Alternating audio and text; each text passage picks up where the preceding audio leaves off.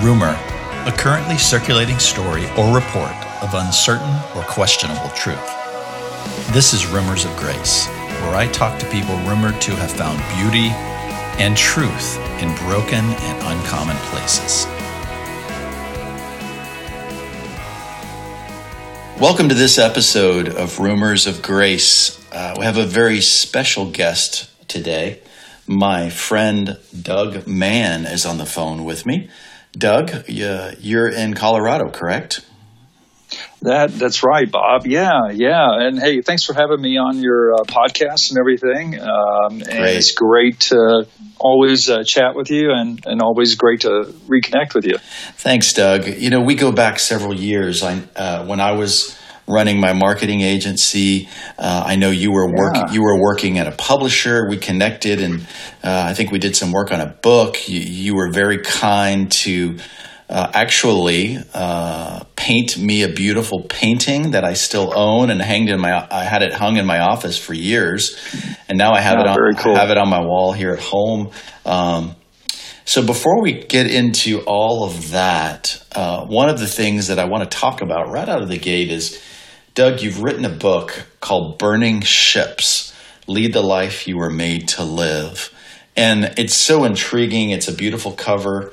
I know I'm just getting into it, but you make this kind of premise on it that I find is fascinating, and I think it'll set the stage for our discussion today. One of the things you say is our destiny is not determined by chance. It is determined by choice. And I guess Burning Ships, why don't you talk about it? Tell me, how did you come up with that title?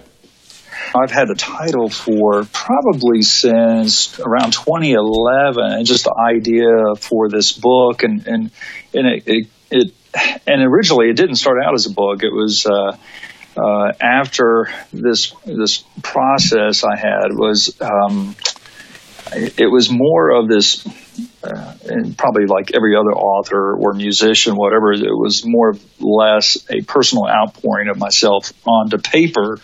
In fact, journaling. And really it was, I got to the point, you go through, as you well know, and your listeners, you go through these different peaks and valleys of life, right?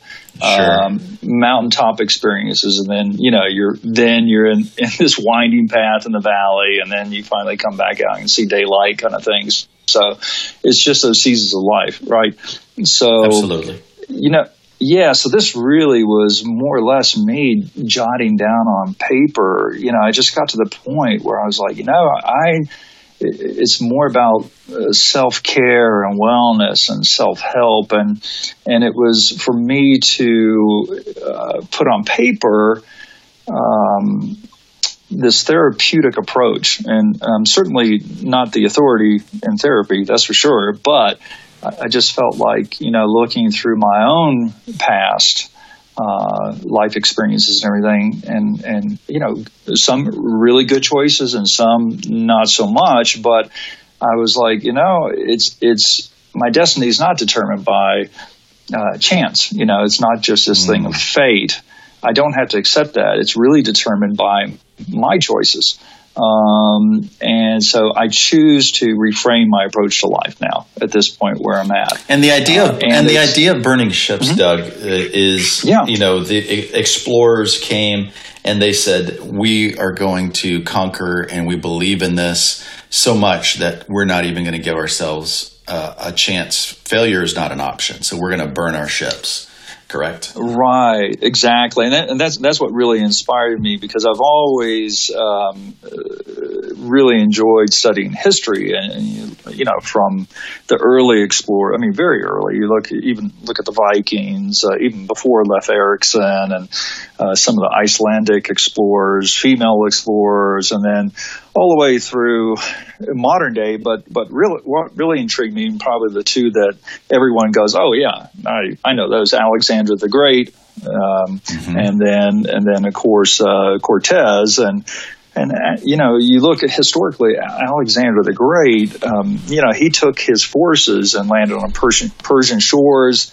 And, he burned their ships right there on the spot and committed them to victory or defeat. And, right. You're like going, whoa, okay, that's, and then Cortez did something similar. He didn't burn his ships. He scuttled them off the Veracruz coast. They rowed to the shores, and then he gave this really inspiring speech to his expedition. I think it was 600 plus, and then commanded them to burn the boats there. And then they forged ahead into these uncharted territories. And so that has always struck me, this committing yourself to unwavering cause. And it is kind of like reframing your approach to life. Like, okay, I'm committing myself to this, whether it's daily or weekly, this practice in a sense. And so, it really helped me to it goes back to, that process and seeing that, I do have control over my destiny, and my choices shape who I am and who I want to be. So, I think it's just leaning in from there. It's kind of like leaning into your future and moving forward. And in the book, the last thing I would say just on this point is just what I point out to people is that, okay, a lot of people go, well, what ships do I have to burn? Well, if you look at, we all have these christened ships that we've named, whether consciously or subconsciously. And in my mind, those Christian names, they could be fear, pride, it could be people pleaser, approval seeker, arrogance, all of these things. It's really kind of doing that deep dive and addressing these things within yourself, and then just identifying those and going, okay, I need to burn those to be able to move forward with my own life and lead the life that I was made to live and meant to live. And so it's just being what does that look like? Back up. What does that look like? Yeah. So you say we need to burn those. So some of those are very big concepts. Some of them we don't think are big concepts. All of us know, I'm too much of a people pleaser, or I have a tendency toward perfectionism that holds me back, or I have a problem with following through on things, or whatever it may be when it comes to weaknesses in our own personalities and some lack of self-awareness. When you say burn those things, what is the process that you walk people through in your book to I guess metaphorically burn those ships? Yeah. I think the thing is what I've realized in my own life at one point was, living in your past, in a sense. What are those things, from your early days that continue to influence you. And so it's kind of like, learn from your past, but don't live in it, in a sense. Don't dwell in there, because I think in some ways that's operating from our own fear-based insecurities, whether we know it or not. And I think for people who read this book too, I think as they work through it, what I've found is there are more than many people, and some with good intentions, probably most, who would tell you, what you can't do. And so I really encourage people in the book is like, okay, look, there's a lot of people who tell you what you can't do. Let me encourage you, don't be one of them yourself. All right. Yeah, that's good. Well, and I know this is a good jumping off point too. No, I'm sorry to interrupt, but yeah, you have been a bit of a Renaissance man. I know you were in the military, and then you jumped from the military to the music world as a musician, and then you started a successful record label, and you ran that for a few years, and then you jumped into the business, into the creative publishing world, book publishing. And I mean, you don't seem on the outside as someone who has ever allowed anything to stop you doing what really you thought you wanted to do or desired to do or needed to do. Is that an accurate observation from the outside, or is there more going on underneath the skin? I think I know the answer, obviously. Yeah, I think, it's the kind of thing like, where people say, where it's said in industry, well, perception is reality. Well, not really, it is. You look. I think I look at my life and I look at that journey, all those different things, and it's like, would it have been nice to just settle on, a 20-year job, a gig, and just sure. But at the same time, I have gotten to experience so many other countries and travel and cultures and engagement with different types of people and faiths and worldviews. I think that really is a wonderful thing because it challenges what is it that you believe, and secondly, it really expands, it's not just like, well, gee, there's a whole different world and these people think differently, but I never looked at life from that angle.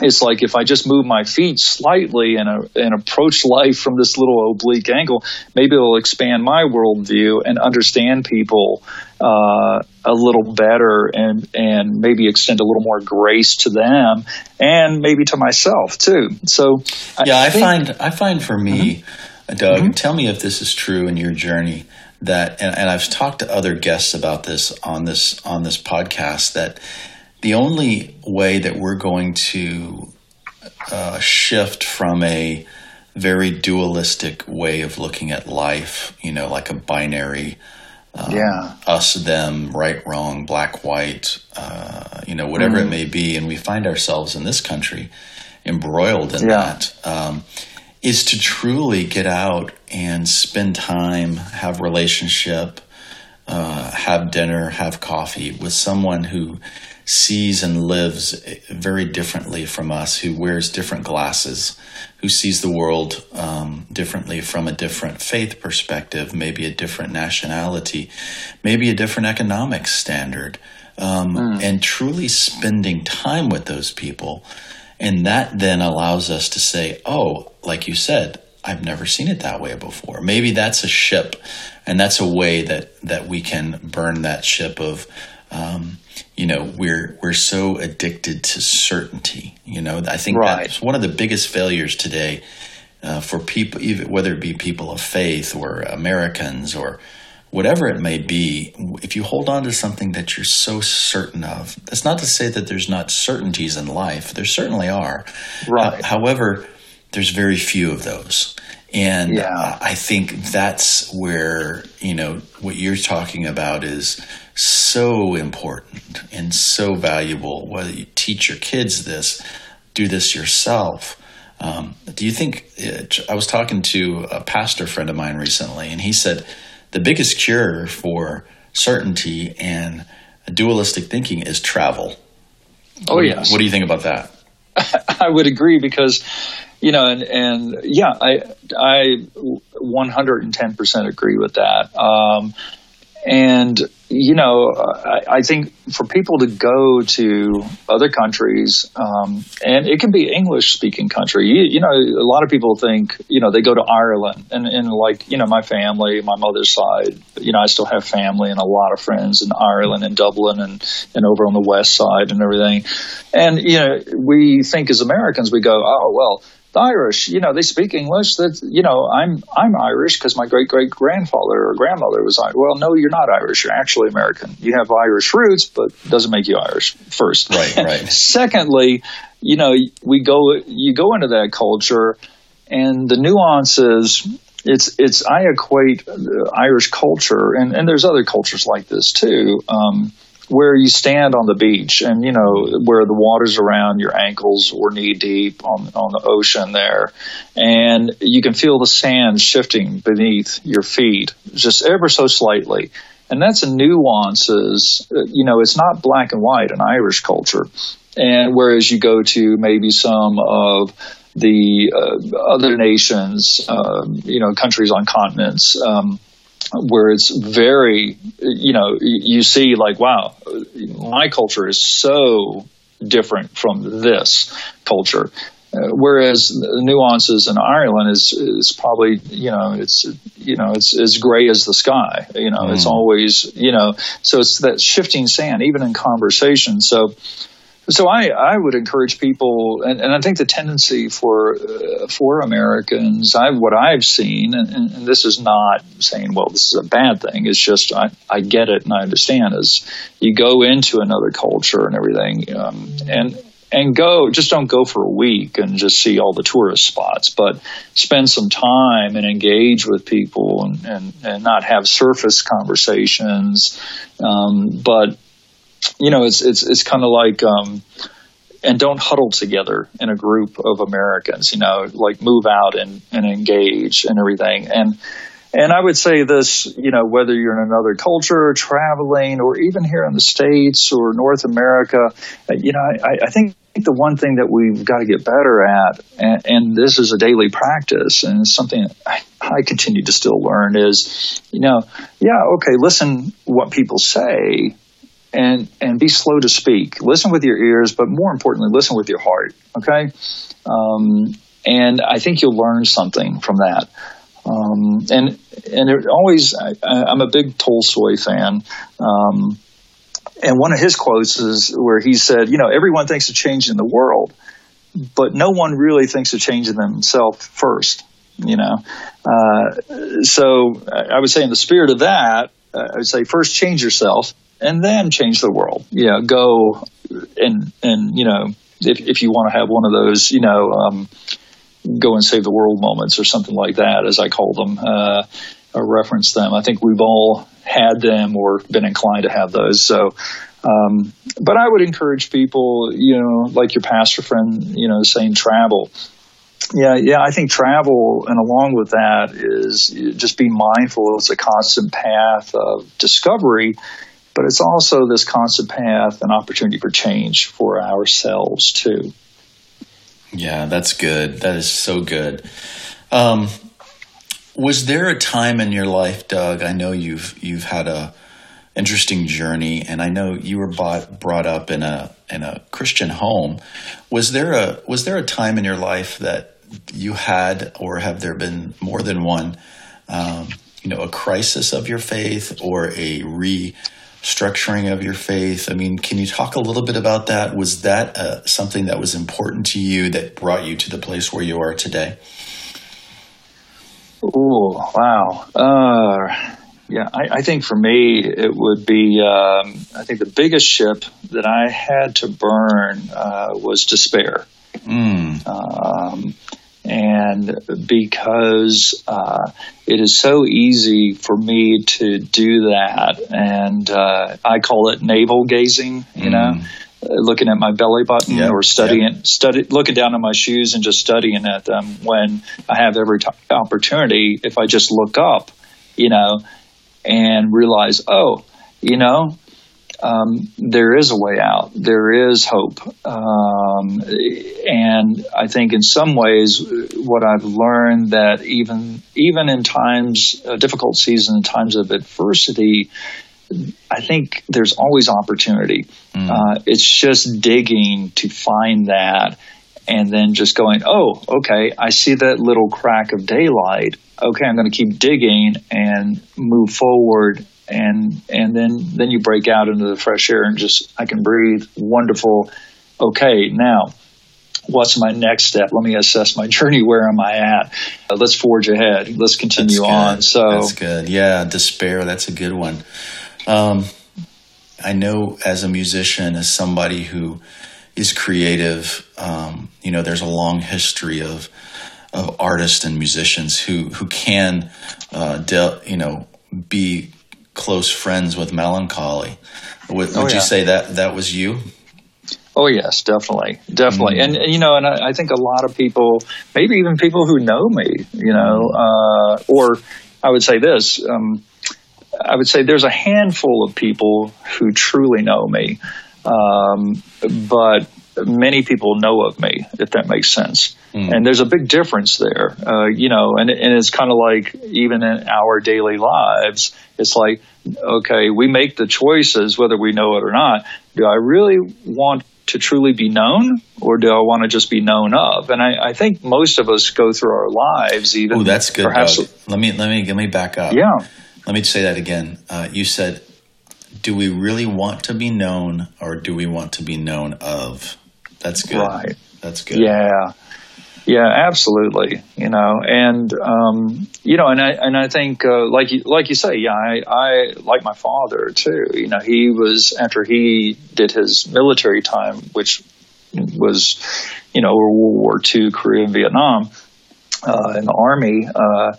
And then he, what a different man in his last 20 plus years of life that I came to know. And actually, it was such a joy too, Bob, to have your father say to you, especially after you don't have necessarily, you have a good relationship, but it's not, this knowing of each other and sharing. Exactly. And, but for him to say to me and still be one of the most enduring things that I hold close to my heart, and a wonderful memory of him is him saying, if you had grown up in my era and everything, he said, you're all right. He said, I we would have been friends, actually. You have that mischievousness, and you laugh a lot, and you just we used to laugh and just cut up like kids, and so, but he really was this artist and a wonderful master wood carver, and so we had art that we could relate to, and music and things like that, and so that was a wonderful moment. That's wonderful. And of course, I don't know why I'm trailing off onto that. So, well, no, it's off the melancholy. Yeah, because he struggled with that too. So I have certainly struggled with that. I have these creative bursts, and then you kind of capitulate in a sense as well. So it's very kind of these peaks and valleys. And so, for me, it is going back to my book. It is, this just happened to be published. This is really my little journal of progression. And I thought, well, gee, this could help people to work through some of their stuff, and then at the end it talks about, okay, write your story out. Now that you've gone through this process, what do you want to be known for? That kind of thing. And then live out your story. Don't stop at writing on the pages and journaling and then put it away on the bookshelf to collect dust, but then go and live it. Be spontaneous. Live out your life, your story. But then share it with others too. Tell them. Engage with other people. So that's good, Doug. That's so important. And it can be so freeing for so many people, especially for people who have grown up or who walk in a faith tradition that has told them that, providence plays a major role in your life, and, God has a specific plan lined out for you, and, you need to make sure you stay within those boundary lines, or else, it won't go well for you. And I love what William Paul Young, the author of The Shack. Oh yeah. One of the things he says, I read in one of his books recently, was, I don't believe that God has a plan, quote, plan for your life. I believe God invites you to come co-create with him.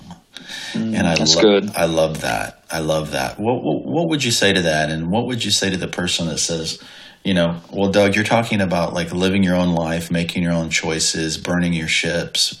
How does that fit into my kind of understanding of providence? And, you understand where I'm going with that? Yeah, I think so. And I would agree. I do think God invites us to be co-creators. I don't believe there's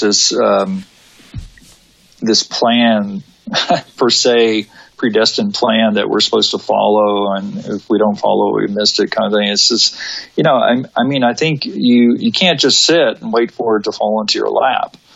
I don't believe it works that way. I think you have to, or would be wise to, chart your course and pursue it. And it's kind of like, it is like, okay, I have been given this skill set or this passion to go and do this. Whether people pay attention to me or not, that should not matter. If you're doing that to draw attention to yourself or make money, I mean, those are wonderful things, but those are just very secondary, tertiary. It's like, what is the driving thing that you're passionate about? And it doesn't have to be in the creative arts. Some of your listeners might be passionate about being the best mother to their children, or the best father, and what they're modeling and how they're shaping and molding this little life before them, or lives, and to me This is just as great of a passion and calling as wanting to be, the top neurosurgeon in all of history, or the greatest, rock star or author or playwright. In my mind, I think it's all equal. That's good. That is so good. I think what you're saying and what I hear you saying, and I think, I've observed your life, is regardless of where you are in the journey and regardless of what ships you're holding on to, it's never too early or too soon or too late to really engage and hold on to that hope that we all need, that drives us forward to chart your own course and to pursue those things that we're truly passionate about. And there's so much fear, and there's so much anxiety, and so much, so many people, like you said, have told us, our own self usually being the biggest critic, but whether it's family or friends or some sort of social construct, the church or your educational system has said, well, this is the way you do it. This is the way, it needs to be done. And if you don't do it this way, it won't go well for you. And I think that's the false narrative that so many of us buy into, whether it's real or imagined. Don't you agree? Yeah, I think so, and totally agree. And I think I think some people who buy into that, and do well, and then I think in some ways, for other people, it could really lock people up in some ways, and to where they're not willing to risk anything, in a sense. And I'm not talking big risk, but it's faith in and of itself is it's a verb. It's not a noun. It's meant to be exercised.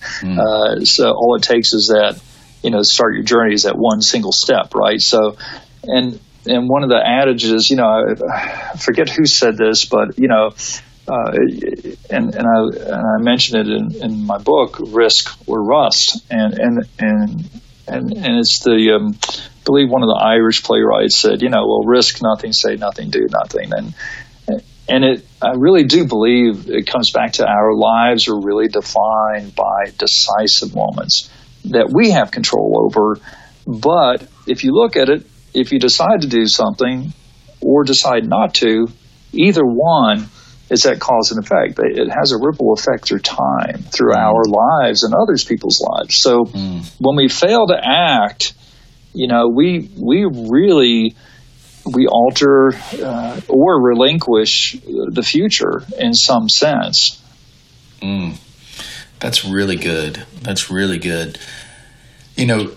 I think what I hear you saying, and as I'm sitting here pondering your words, decisive moments define our path and define who we are. Right. And that can be really intimidating and scary for people, of saying, okay, decisive moments.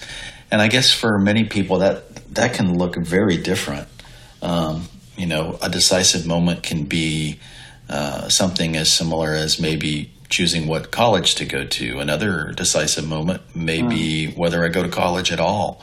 Another decisive moment is, Who am I going to marry, or where am I going to travel to, or where am I going to live? And I think those are obvious, and all of us can pinpoint and say, I've had decisive moments in my life. But what are the ones that are not so obvious, that are more personal and maybe under the skin, that we wrestle with? I know in writing of this book, and it's probably too soon to know to hear feedback yet, but what are some other decisive moments and ships that need to be burned? That you mentioned melancholy or despair. What are some other things that you can really kind of help people to understand, or to maybe consider that they're not considering?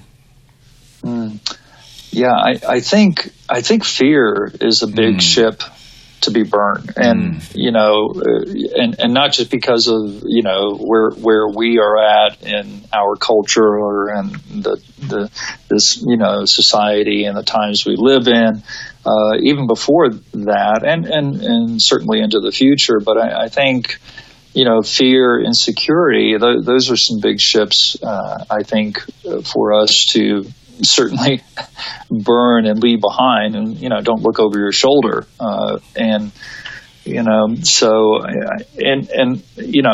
kind of like, despite not knowing what the future holds and everything, and the challenging encounters, you don't turn back. Resist any thoughts to waver, or be very resolute in your decision, and lean into your future. And there's going to be some sense of nervousness, or sense of fear and making decisions like that. But I think one of the big things for me with fear is I really lived in this this little land. I don't know, just like, well, what if I decide this and it doesn't go well? Or what if it does go well? Then that's another problem. And so I go through this list, or I used to quite often, and that would just lock me up. I would just seize up. And so, it's one of the things I speak to in the book is, and in my own life, is just like, okay, I have a lot of what ifs in my life, in my heart. And so, it's kind of like, am I not willing to, trade the what ifs for why nots, and to me, it's like, being on the sea and everything, and just, looking at the horizon and on the distance, and like, there's something to me that's this definitive invitation of why not kind of beckoning me. But I'm back here listening. Well, what if I answer that? That's scary. That process is kind of scary to set my future in motion. It's this pivotal moment in our lives, right? And so, so I just feel like, so it is like, I had to identify what are the what ifs that dominate my life, and then I made a list, and then I determined, okay, here's the ones that are the most dominant. Then which ones of those, and it was quite an extensive list, but which ones should really become why nots? And it is going back to that passion and that sense of, sense of calling, but what do I want to pursue? What do I, like the early explorers, like, I don't know where we're going to wind up or how this is going to end, but I want to be curious enough. I have this belief that we can do this together, or I can do this. And so what are my actionable steps to make my why nots reality, in a sense? And it's not just this one time kind of like, okay, yeah, I did that, great, I can shut this little journal or book now, or jot it down on a piece of paper and just, file it away. But I think it becomes this practice almost, to the practice of pursuit, if that makes sense. Yeah, no, that's really good. Yeah, trading your what ifs for why nots, that's strong. So many of us live in that fear. I know I can look at my life, and see things on a daily basis and or in my past and trying to project into the future. Does your book provide the tools and or some sort of a pathway to really journal that and to look at it and to potentially provide some real practical ways to turn your what ifs into why nots? Yeah, I think so. I purposely wrote it to where it really is open-ended a bit for the reader. Because I really want them to determine, because we all want to chase our dreams and everything, but to determine not only to chase them, and a lot of people talk about that, chase your dream. Well, that's great, but I'm more or less like, determine what those are, but go out and catch them and then live them out, So the book actually is kind of, there's some at each section, very short narratives after the introduction, leading the reader into a space to reflect. And then another little short section to write down, so now how do I best chart my life course? And then some room to write even those little, I call them, aha moments, these new discoveries per se. And then there's space to journal. And then there's even an area to kind of assess your journey, like all of the early explorers or even the modern day explorers do. You have to go, okay, well, let me find my life location, my GPS here. Where am I at on this journey? And then kind of look at it and go, how am I doing in this pursuit? My navigation, do I need to kind of redirect that? Is there a tension there? Have I gotten off course a little? Or am I spot on and moving in the right direction? So, yeah. That's good. How many countries have you traveled to now? Oh, goodness. Wow. Let's see. I've been to, country-wise, I've been to, I would say almost 20 different countries, and not just for a 1-week vacation, but, extensively. And of course, I have some favorites. What's your favorite? That's a tough one. But because I have so many good friends and family in Ireland, in Dublin, and then I love the west coast of Ireland itself, the Gaeltacht region, which is only Irish speaking. But I would say Ireland first, and then secondly, I just love Turkey. I love Istanbul, and then the coast down by Chirali, which is near the old ancient city of Olympus. And so just beautiful. And then Malta is beautiful too. Those three come to mind. It's funny you say Turkey, because my oldest son took a trip on the Mediterranean when he was a freshman or sophomore in college, and he said that Turkey was his favorite. He went to Spain and Italy and up into Morocco and Portugal, but he was saying that Turkey, he loved Turkey because the people were so kind and so nice there. And it's interesting you said Turkey as well. Oh yeah, and I've found that as well, and despite what the perception is, it's just the history of Turkey, the country, Islam, their faith. You look at the arts, the sciences, and it is just mind-boggling. And you see, like, after all, we didn't invent this or that. Wow, we're really behind the game here. So this is where all these influences derive from, and you see history, it kind of played out, and you just and the people were very kind. I mean, I've just had wonderful experiences there. Have a number of friends there, and hope to make it back here in the next year or two and go for a month at a time. That's what I tend to do. That's wonderful. Yeah. Do you find when you do travel the world, Doug, that and you get to know people and you sit with them, are we unique as Americans in our ships of fear and self-doubt, or do you think this is a common human experience anywhere in the world? Well, yeah, I think, I always joke like, when we travel as Americans, it's like we look like, as said in Western Europe, it looks like you're moving house. You have so much luggage, you're relocating, even if you go for a week. Sure. So, I always travel very lightly. And, no, I think, despite the differences in culture, religious beliefs, on and on the list.